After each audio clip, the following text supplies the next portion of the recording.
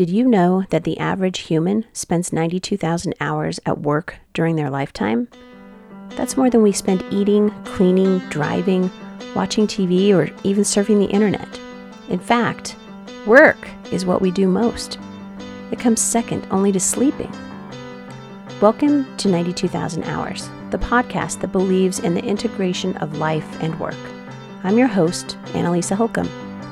Before we begin, I wanted to tell you a quick story about why this podcast is so personal to me. I began practicing law at age 26 and learned many valuable lessons, including that I was deeply unhappy at work. Although I was on a path that looked like traditional success, I realized that I needed to quit my job in order to align myself with my passion and purpose. Now I am dedicated to making sure all of our 92,000 hours at work are spent well instead of simply spent. How do we construct a working world that values and accommodates our humanity? How do we construct a life that is not separate from, but fueled by, the purpose we find in our work? In this podcast, we will explore those questions and more. In each episode, I will speak to someone that demonstrates meaning, passion, and purpose in their work. Join me in discovering what happens when we bring our whole selves to our work, schools, and communities. This week, I'm joined by Omid Fatui. Omid is a research psychologist who has dedicated his life to exploring and researching the processes and scientific mechanisms underlying human motivation and performance. He earned his PhD in psychology from the University of Waterloo and later helped to co-found the College Transition Collaborative and Stanford Interventions Lab at Stanford University. He is currently the Director of Learning and Innovation at WGU Labs and a research associate at the Learning Research and Development Center at the University of Pittsburgh. And today, we are talking about belonging.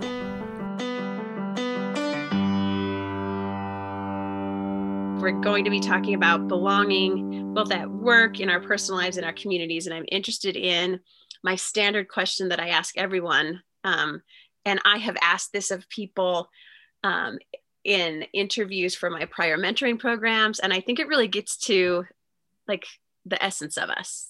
So There's your question. It is, if you remove all references to work, school, sports, religious activities, research, all the things that you do in your life, if you take all of those and sit them aside, what are you most proud of about yourself as a human being? I would definitely, and I have some clarity on this because I do tend to be a relatively reflective person, and that is what I'm most proud about, which is that I have been able to engage in the process of growth, which has allowed me to cheat and bypass many of the demographic predictions of how I ought to be doing based on where I came from. And that commitment to growth is something that I live and breathe constantly. You mentioned earlier that sometimes there's an integration of your whole self or personal self and work self. I'm not sure many people are ready for my whole self in either context. In fact, my father-in-law who's living with us, my father-in-law and mother-in-law who's living with us now while we're here in Canada, this morning, I guess, stumbled across one of my presentation videos, and he comes up to me and he's like, "You sound so smart in your videos, and that's not at all what you're like when it's just you and me." But that's because I think under the surface, and there's a great deal of pride in being able to take advantage of the privilege that I've had from being exposed to psychology and literature and great minds and great people who have reflected on their own lives. And I'm incredibly grateful for that. And the pride part comes in knowing the value of that and taking advantage of that to improve my own being. So it's interesting that you use the word, what are you most proud about in terms of being a human being? for me, it is that constant focus on the being part that I'm ever present in and constantly working on. It's obnoxious to many people because it's a flame that burns very strong, and it's something that not everybody can relate to, but it is something that that's been my reality and my place of strength. So, and then tacking that on to the second part that I would say I am proud of as well, is that in recognizing the value of the well of power that comes from insight, having committed and devoted some time and energy to sharing that out with folks that I think can benefit from it. So whether in my work or personal life, I've tried to apply what I've seen to be powerful in the service of improving the lives of others. So. That's awesome. I love that you talk about that. I did coach training where we talked about the difference between how we in our society are always talking about, like when we meet each other, we say, so what do you do?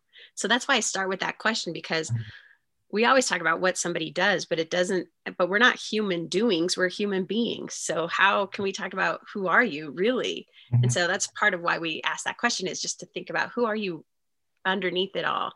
And I'm interested, you talked a little bit about your dedication to growth, but I don't know exactly what that means. And so maybe could you expand on that a little bit? And then that's one part of the question. The second part of the question is, you mentioned right off the bat that you're connected to growth and that you've been able to use your reflective capabilities to move from a place of where you think where the idea that you should be in your life is. Can you talk about that? Because our listeners won't know you. So tell me a little bit about both of those things. Sure. And I'm not sure that I have an entirely unique background, but it certainly is one that uniquely was challenging because I had to go through it by myself.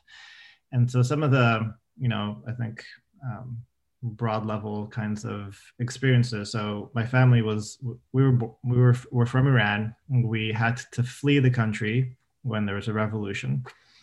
We got scattered when I was about 4 years old. And then we found ourselves in a new world where the culture and the norms were very different. And my father and my mother were also very different people. And then when they landed in this different world, they also just came to realize how different they were. So that led to an extended separation process that from the age of 10 till the age of 14, going through that and not knowing why that's happening, there's a lot of internalization of trying to figure out why is this happening. It challenges your worldviews and your perceptions of what's fair, what belonging is, and your place in the world. And so I think there was, and again, I'm not unique in this scenario. Another sort of offshoot consequence of all of that is that because of the separation, my mother then, who was now in charge of all three of us kids, with no language and no skills in a new world, had to fight for herself and fend for herself. And all she had was her fight. And that's one of the things I've learned from her is, you keep fighting until you get there. But she had it rough, and she still has it rough in many regards. And so we grew up in dire poverty. We grew up with very basic, minimal kinds of essential resources. So it was not uncommon in the winter times when she didn't have money to pay for the electric bill. And so as a kid, you kind of go through it and experience things in a different way. You wonder, why is it that other kids have more, and why is it that you don't have the same things? But at the same time, you're also kind of innocent, so you're able to navigate through those things. I remember going to the washroom. My brothers and I used to think that it was kind of funny that we would see the steam come out whenever we were in the bathroom. We thought it was cool. Didn't for a second reflect on the fact that we were cold and didn't have electricity. But then that also that your challenges become a source of strength in many regards, and so that then fed into my hunger, which to this day is what fuels my eternal desire for growth. And so those challenges, I think, are part of who I am. And part of what has given me the hunger to keep growing and keep moving upwards. And again, I don't think that I'm unique in that kind of demographic description or category. There are many individuals who have to deal with many circumstantial challenges that are not of their own doing, but they're left with the choice of, what do I do with this? And there's a subjectivity to challenge that we all navigate on a daily basis.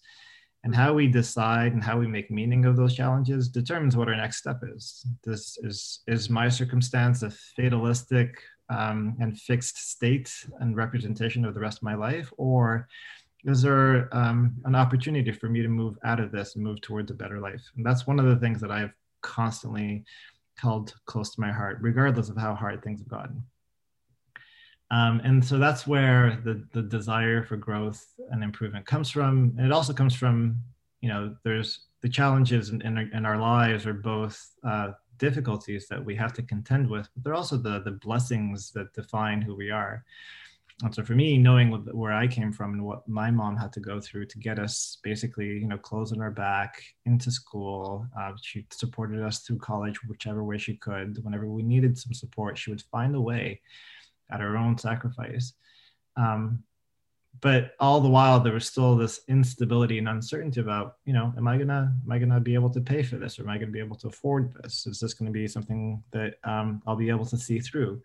Those experiences are experiences that I would never want for my own children, and that hunger to give them the security that I didn't have has been something that's always driven me. And by extension, I've always wondered how I can continue to extend, and you and I know that my background is in psychology, and the value of the contributions that I bring are from insights from psychology. And so in addition to my children, I've always also wondered, how is it that we can continue to help others who are going through similar circumstances to be able to see the potential for growth and improvement in their own lives, and share that whenever I can. I'm interested in how, because we're going to talk about belonging, a couple of things came up for me. A few months ago, I wrote a blog post called Loneliness at Work, and it was one of my most popular blog posts. Mm-hmm. And a lot of people, like, it was the thing that Google found the most, et cetera. And I thought, wow, it's a big thing that people feel like this is a thing that we may not be talking about enough. And it made me think, I have this suspicion that the reason that people are feeling loneliness at work has a lot to do with our sense of belonging as well. And so I kind of wanted to get at that in this conversation as well, in terms of, like, I don't know, what do you think about that, loneliness and belonging, and how they fit together? And also, how do you yourself define belonging? What does that mean?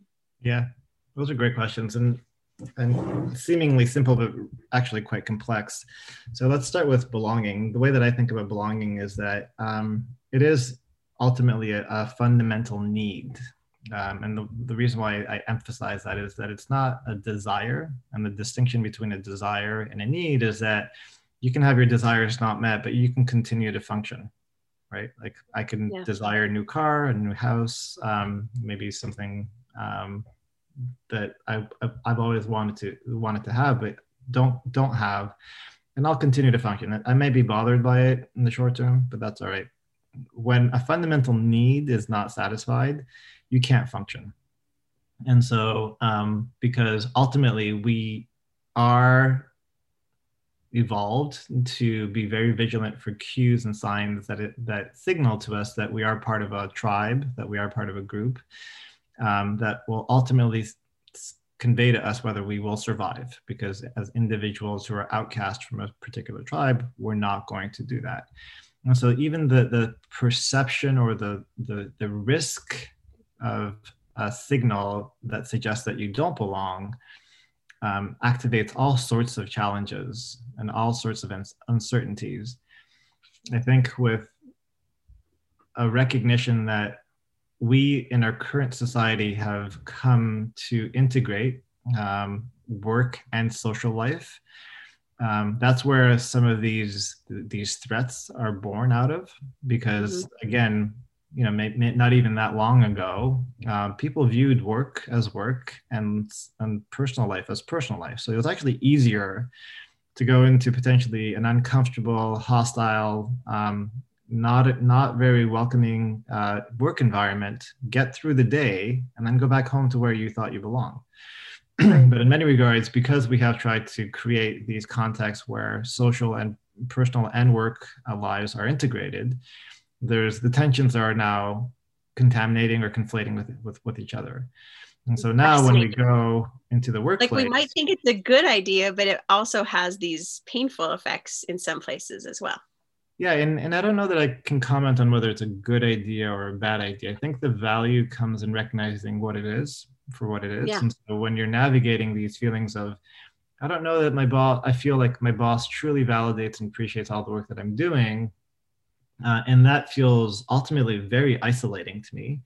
Then recognizing that this context of work and the expectation that it is this socially welcoming and comfortable place, or that it ought to be, knowing that that's the current context and conditions that we live in, might help you navigate why you're feeling how you're feeling. I don't want to suggest that we shouldn't be moving towards a greater integration of social and professional lives. I think there's a lot of value, as you mentioned, and as your podcast is named, 92,000 hours. You want to make sure that, or you want to try to see if there are ways that you can create a better experience, a more fulfilling and meaningful experience in that context, given how much time you spend in that context. But if you do that, then sometimes you have to realize that in the work context, there are standards of performance by which your interactions with your peers and your bosses are determined. So there's a clear script in terms of how to reward or punish performance. And so if you think of that as being the foundational operating system on which we're trying to add on the experience of perceived belonging, then you can understand where there's potential conflict. But again, that's not to say that it's not possible. And in fact, we're seeing a great deal of movement in leadership and corporations and building cultures of greater belonging and acceptance, and just recognizing the value of individual autonomy. Move towards being able to be more conducive of that. But in the workplace, this notion of loneliness, I think, is not surprising to me, because at times you have this expectation, this hope that you will come to feel like you belong and that you do belong in that place, while at the same time being implicitly or explicitly aware that there are these standards of performance that you have to live up to. So it's, when you think of belonging in sort of its ideal form, you hope that you are unconditionally accepted and regarded. When you put that in the context of conditionality of performances, you can see how these things are challenged. But those are some of I think the forces that feed into our experiences. And going back to your question about, how do you define belonging? I think belonging is this need that needs to be satisfied. If it's not, we do feel a great deal of disruption to functioning. And for those individuals who look at work or invest too heavily in work as the core part of their social interactions and their social experiences, you are going to find more disruption for those individuals in the instances where they're not getting the validation that they desire, because they don't have the personal life at home to balance any disruptions or risks to the security of belonging that they might have they might have a need for. So if we have, as we think about that, I was reading some studies that show that empirically showed that when people do have a sense of belonging at work, there is in fact greater output, there's greater, the company, the organization, whatever it is, does as a whole does better. I'm interested in your thoughts on what are the roles of leaders in organizations to create a sense of belonging for the people that they work with. Yeah, I think that's right. And that basic statistic, again, is just informed by the fact that belonging is a fundamental need. And if it's disrupted, we can't function. So if you can't function because you're constantly distracted by trying to figure out, do I belong? Does this person value me or not? Then you become distracted, and then hyper vigilant about cues or signs that confirm whether you do or don't belong. And in many instances, that's so true. Right. Like, I know that I've done that in situations. So yeah, that's absolutely true. From an evolutionary perspective, you are designed to be incredibly attuned to signals of belonging, because if you don't belong, you will not survive. And so that hardwiring is still with us. It might be no longer as relevant for determining whether we will survive or not, but it's still fully operational and functional. And so we're constantly vigilant for cues that maybe we don't belong. In fact, in our defense mechanism, when we even start to question whether we do belong, our default response adaptively is to disengage and protect ourselves. Because if you think that you might be ousted from a group, then you become hyper vigilant for cues that confirm that you don't in fact belong.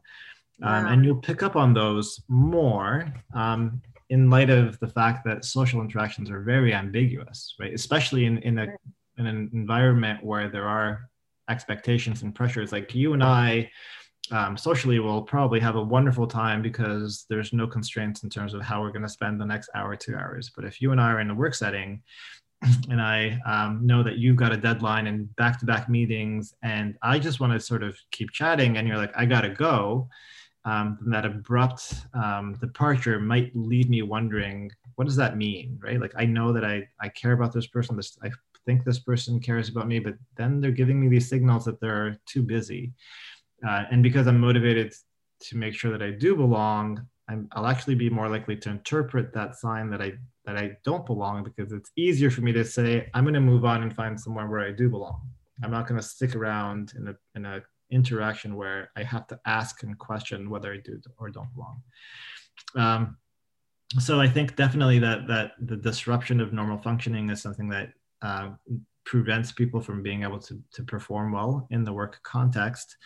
And in terms of what leaders are doing, there's a lot that leaders are doing. First of all, leaders are becoming aware that this core need to belong is fundamental, that they, and in part motivated, I don't want to say entirely motivated by the fact that greater belonging leads to better productivity, but certainly has been at the forefront of a lot of these trainings and I think evolutions in terms of how we think about management and leadership. So that's been one, I think, development in the past couple of decades that's really been moving quickly. And as a result, leaders are becoming more attuned to what the needs of their teams are. They're creating cultures and opportunities that are conducive to greater belonging. They build in opportunities and interactions that aren't solely transactional, so that their conversations won't be solely focused on, hey, what have you done and have you met your expectations? They build in some social time for those relationships as well. I don't know that I can think of too many people who in this country who will say that their relationship with their teams or their bosses is entirely business driven. I think many people are now saying that their relationships are a little bit more than that. Because of how we now realize the importance of this belonging is. The other thing that's worth mentioning is that those concerns about belonging can differ not only between individuals, but by groups of individuals as well. We started off by, you asked me, what are you most proud of and what are the challenges that you've overcome? Well, I come from a background where there was not clear sign that my place in society is secured for me. And so as I navigate my social interactions, Some of my operating system is constantly vigilant for signs that maybe that isn't in fact true, right? I think there's a vigilance there that makes me wonder, am I just an imposter in this context? Am I going to be found out? Do others really think about my work as being valuable? Because of the group that I come from or the stereotypes that exist. So if I were part of a different gender or racial group, there are also these stereotypes in the air that, absent any other clarification, in those moments of ambiguity, become the sole piece of evidence that I have to lean on, and then that again colors my perceptions of what that interaction means. So there are groups and individuals who are more likely to wonder if they do belong, and once they do, they fall into that sort of paralysis of questioning their belonging and no longer function at the optimal level.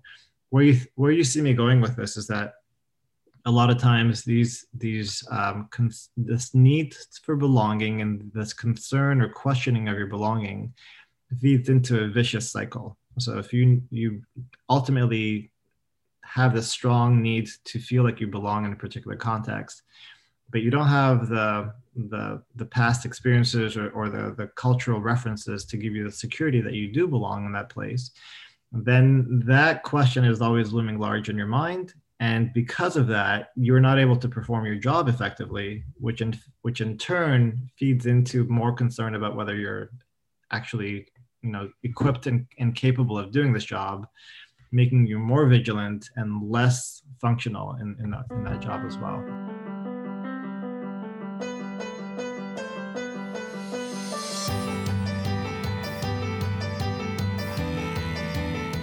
If this conversation has caught your attention and you want to join in on conversations like this, check out our website at connectioncollaborative.com.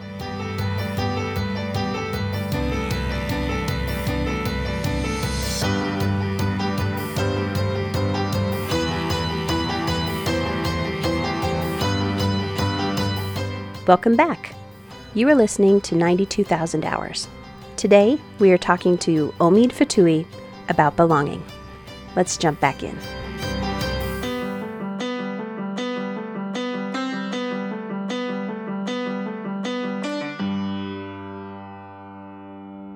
Within different industries, or even different workplaces, or even different teams, people create their own acronyms, they create their own languages. And I think it's done with the best of intentions to create a team language or an industry language, etc. But not only so it creates an environment of inclusivity for the people who are already in, but definitely exclusivity for the people who don't know what those things mean, and right. It can both bring more belonging and also hamper belonging. And I'm interested in your thoughts on that.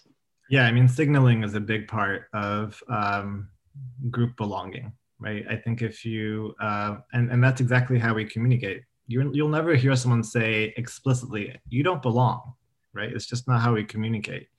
And that's because in part we don't need to. We have other mechanisms to clearly convey to our group, in-group, whether they do or don't belong. And it's in many regards, in many ways, and an invitation to learn about and practice some of these cultural norms and practices that we have. So I think that's absolutely right on point. We have a tendency to create our own set of language and terms that signals to us whether or not this person does belong or does not belong. And it's a challenge, right? Because at times, at least on the surface, it seems as though there's this functional purpose to just be more efficient, like there are technical terms you have to use. Yeah. But even things like sarcasm or humor or cultural references, those are also layers of signaling that either keep people out or convey that they are included. Within coherent groups, you'll also have subgroups where, again, there's a clear understanding of who's in and who's out. And because these are such sophisticated dynamics, in part because if so let me kind of unpack this for a second. When you're in a work setting, you have to work with others. That means you expect a certain level of cooperation and collaboration. That means that you'll rely on others, right? And so there's a lot of reasons not to tell others that they don't belong, because you're going to expect them to do what you want them to do. At the same time, you want to belong to a group where you feel has the greatest utility and is most similar to yourself. And so how you're able to manage that dynamic is to implicitly have these social practices and signals that allow you to feel and know who your in-group is, while never explicitly excluding others, but always leaving them wonder whether they are or are not part of this group. There's a sort of a psychologist, I forget her name, but she had a great example about the different kinds of friendships that people have and the potential benefits and costs. And she highlights the three kinds of friendships. She says there are those friendships that you clearly know, that they're there, they care about you, that you're part of that group. Then there's a group of people who you clearly know that you're not friends with, and in fact, somewhere along the lines, and you're okay with it. And you're okay with it. And she highlights the most dangerous group, which is that group of people that you just don't know if they have your best intentions in mind, if you belong to that group. And that's the most harmful group, because you're constantly wondering in every interaction, what does this person actually think about me? And that becomes very taxing. So when you're on the out, you're motivated to want to get in. So you're sort of always processing these questions. But when you're on the in and excluding others, you're motivated to not give them clarity about whether they do or don't belong. But you have clear signals within the group that you're part of about who does or does not belong. And I know I'm getting a little bit more like, the art of war kind of thing. But these are normal mechanisms, and it just highlights the incredible sophistication that humans have of communicating belonging, which is this fundamental need on many different layers, and that even within large groups, there are subgroups of belonging that people are navigating all the time and trying to figure out, is this somewhere where I feel like my best intentions are valued or not? So that's where the challenge is. It can come up for you in ways. When you're talking about this, it reminded me years and years ago. There was a group of people who were conducting interviews for a new employee, and I was in another room, but I could hear them talking after an interviewee left. Mm-hmm. And it was good. I mean, it was not. They said what I'm sure they would consider to be a really nice thing.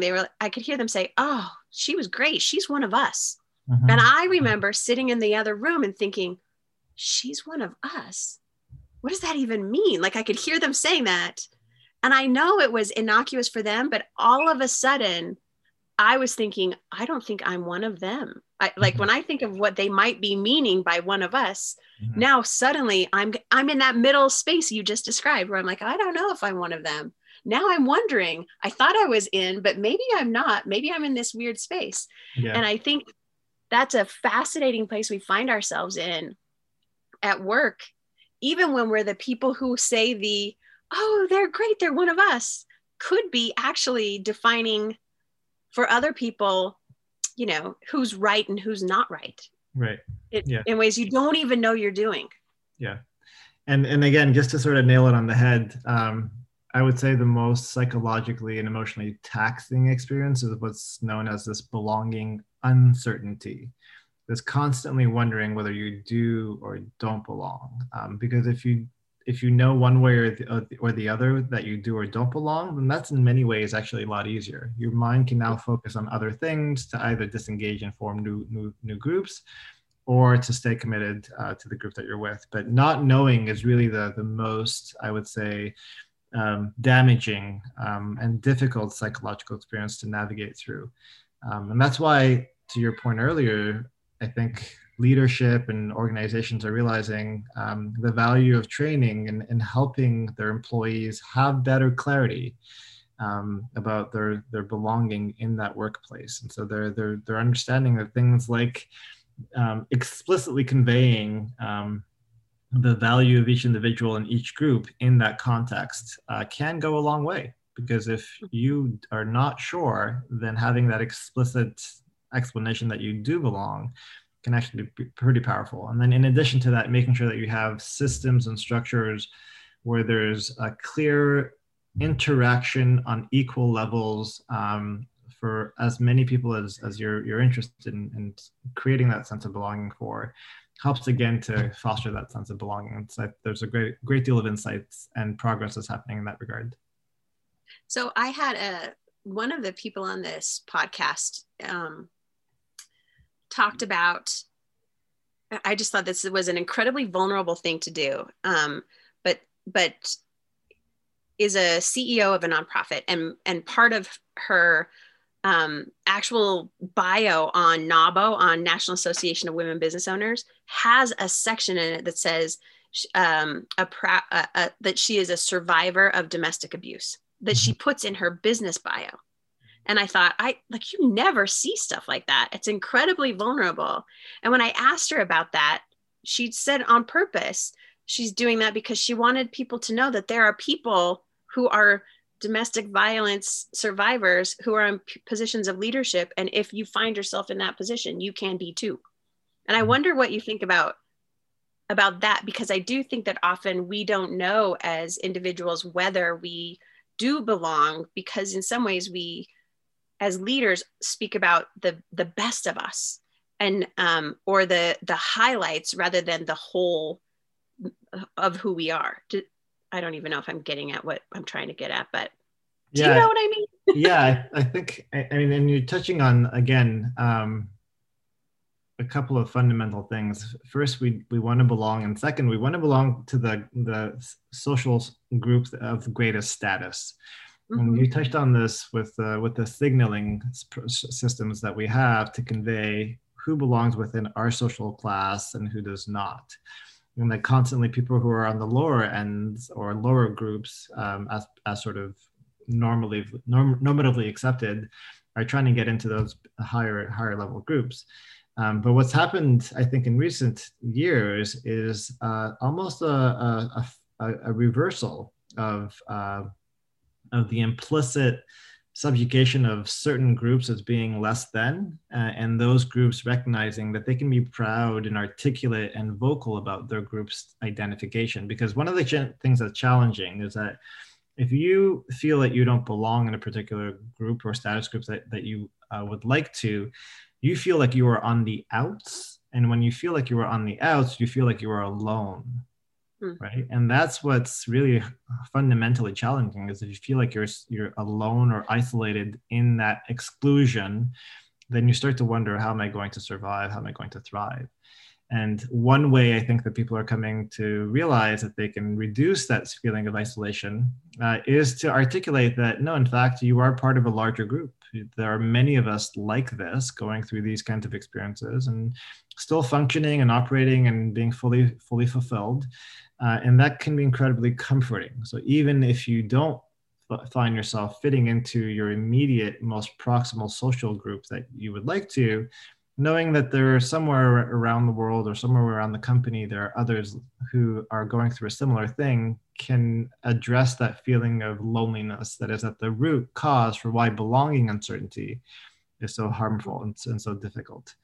So I think it's really fascinating and powerful how we're seeing a lot of this on LinkedIn. I think it's pretty common where people are clearly advocating that they're first generation.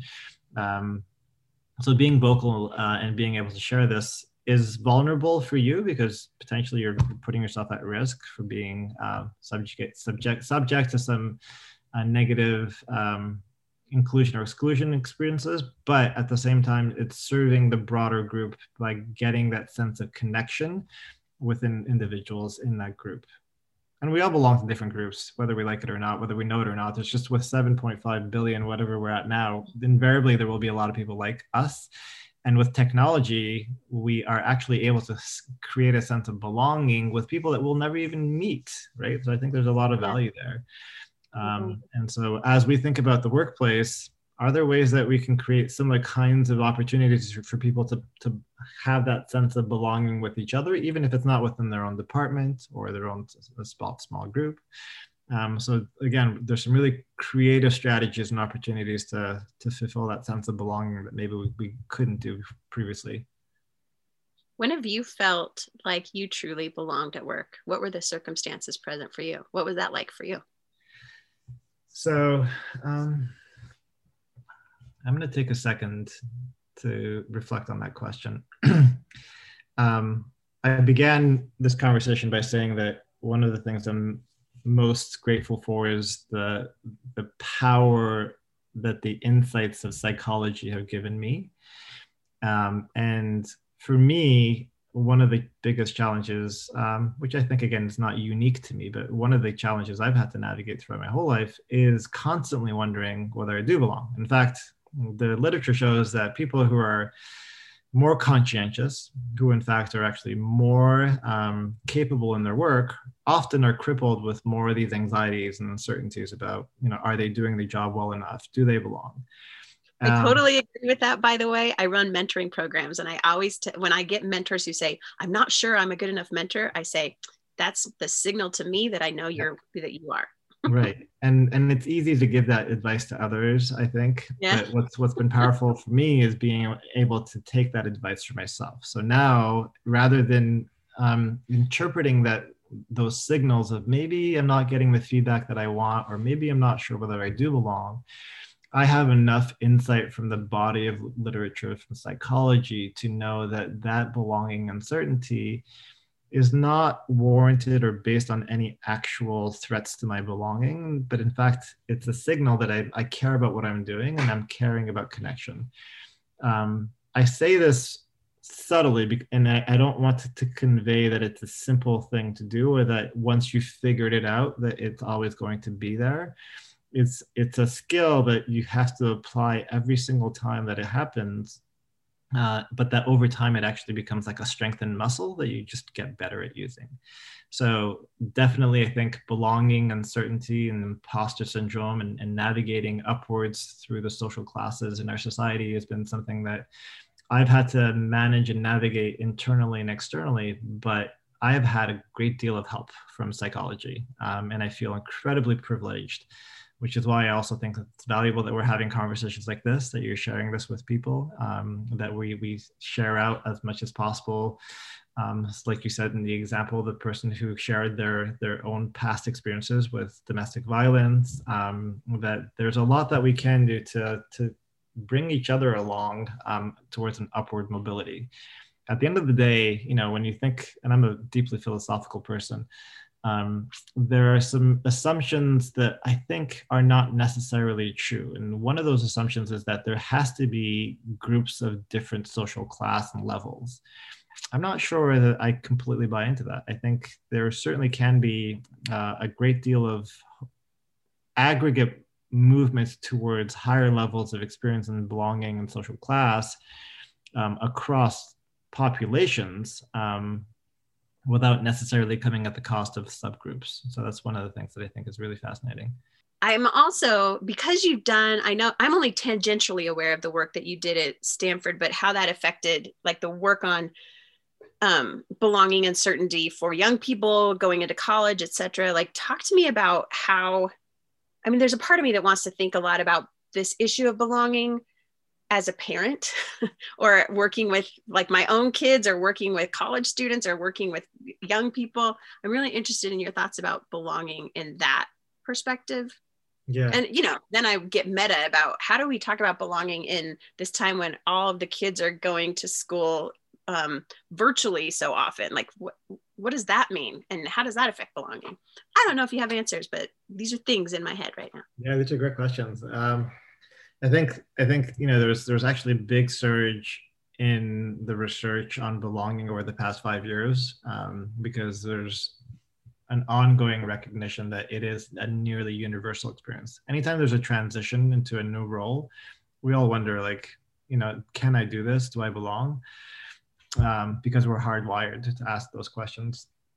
And how quickly you're able to make sense of that question and how you navigate away from that question determines a lot of the next steps, which feed into that cycle, right? So again, you have an ambiguous interaction with a professor if you get a bad grade in class, and you start to wonder, are these signs that maybe I don't belong? What happens next is, because of your protective nature, because you're not sure that you do belong, then you're not going to double down and engage with the peers and the professors to get you the help that you need to do well on that next test, or to have better clarity about the interactions that you have. You disengage. And then that causes you not to learn materials as well. You're distracted. It causes you not to integrate socially as well. And then that feeds into a negative cycle. So these interventions have recognized this recursive process that, once left to itself, can lead down this downward spiral. And that when intervened upon, when these interventions are able to come in at a time when students just start to ask these questions in those critical moments, and equip them with slightly more adaptive possibilities about what that experience means. So does getting a D necessarily mean that you don't belong or that you can't cut it? Perhaps not. And how they convey that to people is not by telling them explicitly that, hey, getting a bad grade is normal. What they do is they expose those students to other students' experiences. So again, and we touched on this too, when you feel like you don't belong, if you feel like you're the only one going through it, that's when it becomes harmful. But it's okay if you are going through a difficult time and you know that others are too, because then you don't think, okay, this means that I don't belong and I shouldn't be here. It's like if you go to a party, if you don't know anybody, you're not going to stick around. But if you know that one other person, then chances are you're going to stick around, you're going to integrate, you're going to find a way to have a good time. It's also like the storytelling of other people. If other people tell their stories, then you can see yourself in them sometimes. Yeah. And what's fascinating, there's a phenomenon known as pluralistic ignorance. And what that is there's essentially, and there's an interesting metaphor at Stanford called the Stanford Duck Syndrome, where as freshmen, the metaphor goes that as freshmen, students come on campus and they look around, they see all these other ducks floating seamlessly across the surface of the water. But what they don't see for the other ducks that they see for themselves, that they're paddling fiercely to stay afloat. So they see their own struggle, but they look around and everyone seems so calm. They all look like they're gliding. They're all look like they're gliding. Meanwhile, they're all having the same experience about you. And so it's fascinating how individual experiences can create a process where everybody has the same exact experience, but nobody knows that it's shared. And so how you dispel that pluralistic ignorance is by getting people to speak up about their own experiences and their own challenges. And so if you get one person to say, hey, I'm actually working pretty hard to stay afloat, and the person next to you is more likely to say, actually, so am I, right? And then that creates a cycle that breaks that negative pattern. I love that. This is why we do this podcast, so that we can all see, like, underneath the surface, the paddling furiously that people are doing.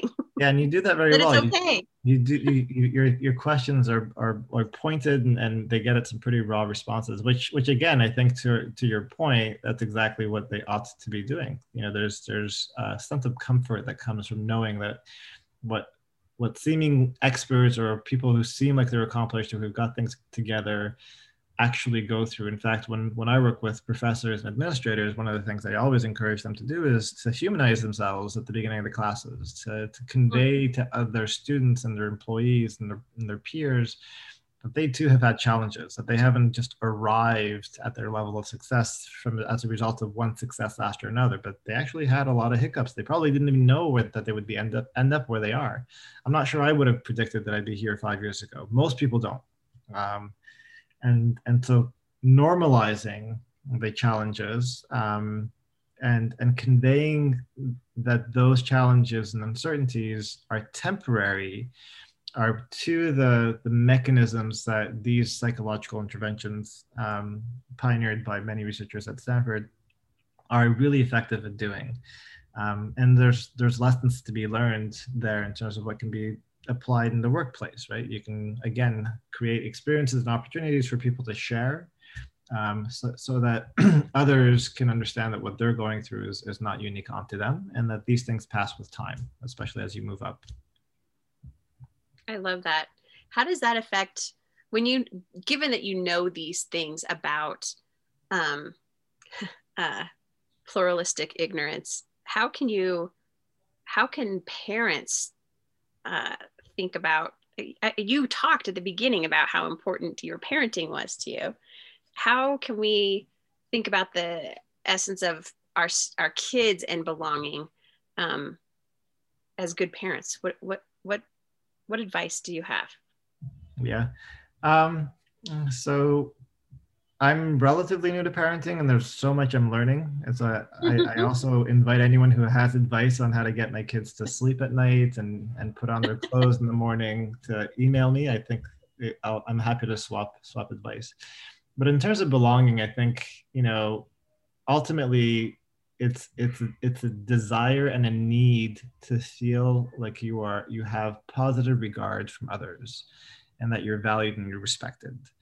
So one thing that you can do is you can convey that to your children, regardless of some of the expectations that we have. This also actually echoes the workplace. I think increasingly in society, there's so much pressure to perform that it even seeps into our personal home lives. And one of the challenges with a lot of this belonging work, as well as the growth mindset and other kinds of psychological interventions, is that because we realize the benefits of fostering these kinds of outcomes in terms of performance, we now sort of push individuals to adapt, even forcibly, those kinds of experiences in the hopes that they get the performances. And what I mean by that is, like, you would like to be able to have an unconditional sense that you do belong. But parents at times are, because they recognize that that's what's going to help them do better in college, tell them to understand that they will belong so that they can go and do something that maybe they're not really, ready for or want to do, or and I certainly don't want to suggest that the education or striving upwards is a positive thing. I think it absolutely is. But forcing the experience of belonging or using it as a tool to achieve a performance or an opportunity outcome sometimes doesn't work well. And so as a parent, one thing that you can do is just make sure that you really truly value your children for who they are and for the choices that they make.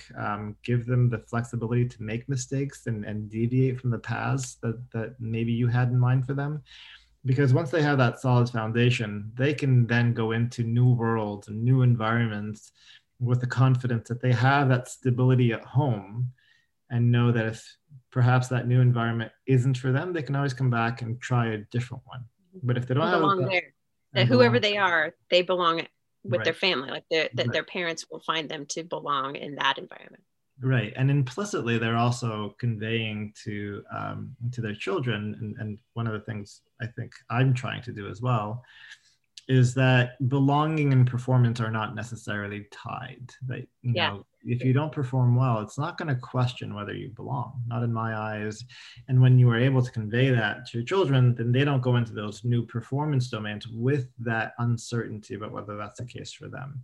So that's probably one of the most powerful things I would say that parents can take away is disentangling performance conditions on the conditions of belonging.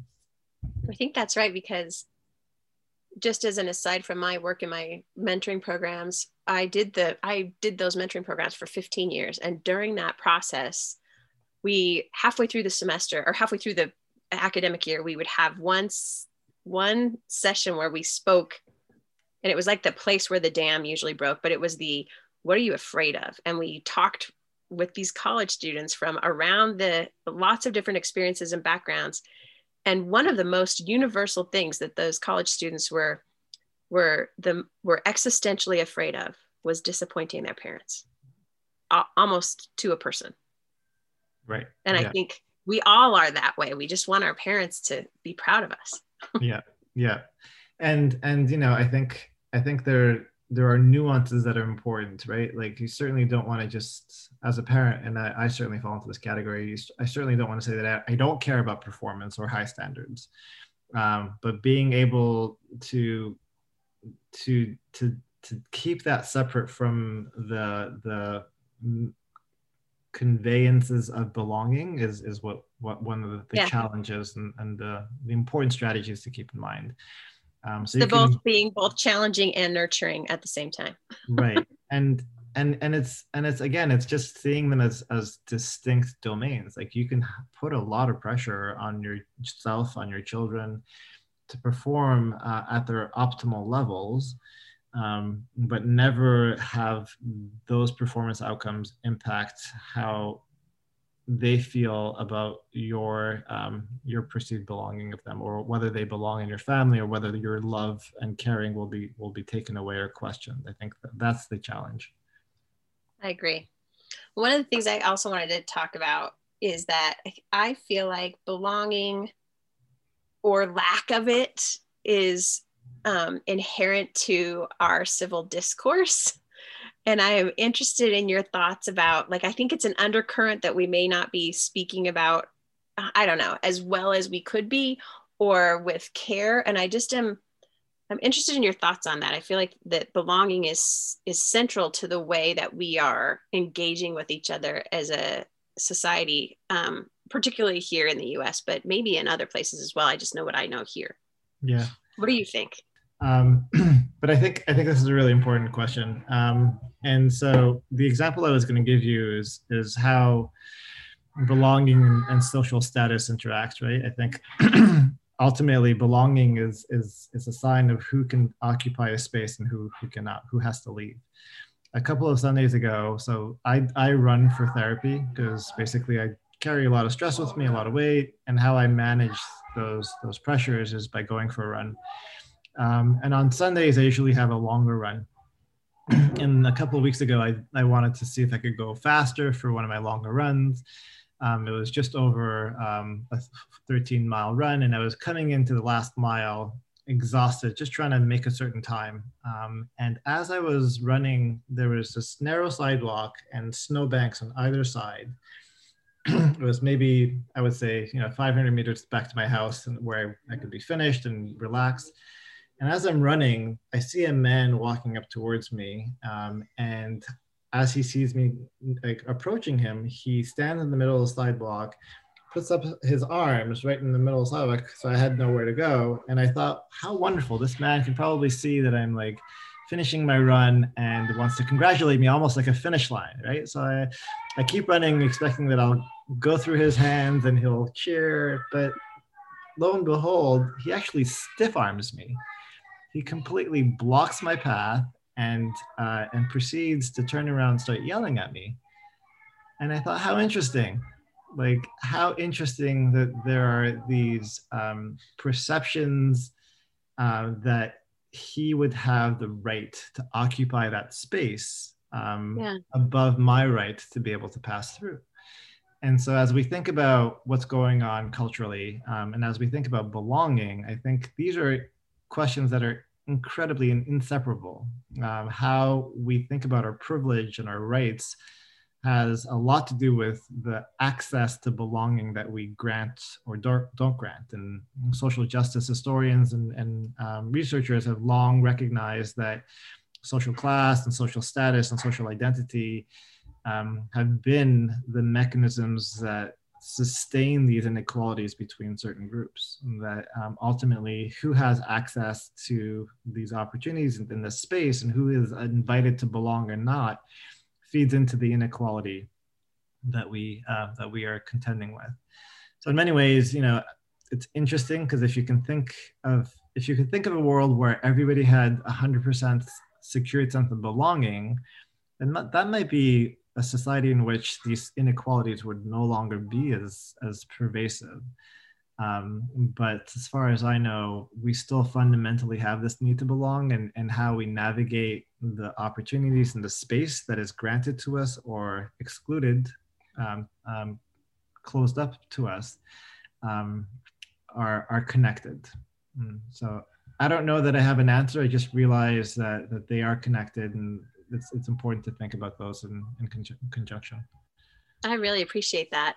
Yeah. Thank you for spending time with me today. This was so much fun. Taking time out of your Saturday. It's so fun, right? It goes super fast too. That was so much fun, and I think your questions are just incredible. I think I'm now going to look up your podcast and make it a regular thing.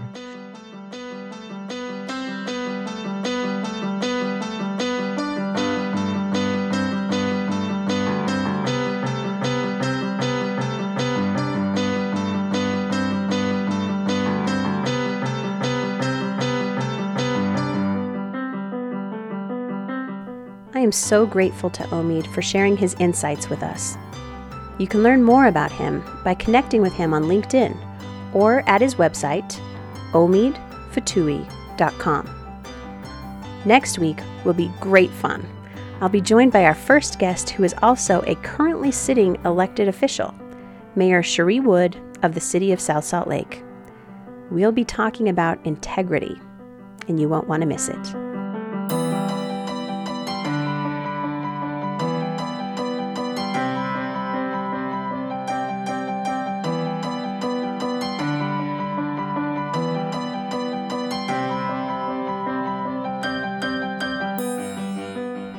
As always, thank you for listening to 92,000 Hours.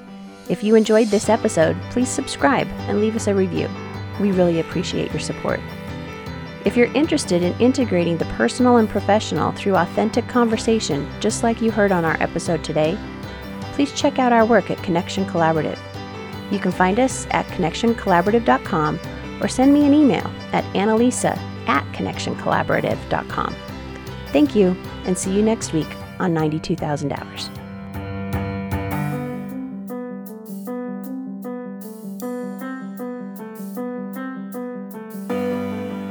92,000 Hours is made possible by Connection Collaborative.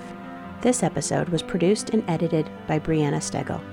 Lexi Banks is our marketing director, and I'm your host, Annalisa Holcomb.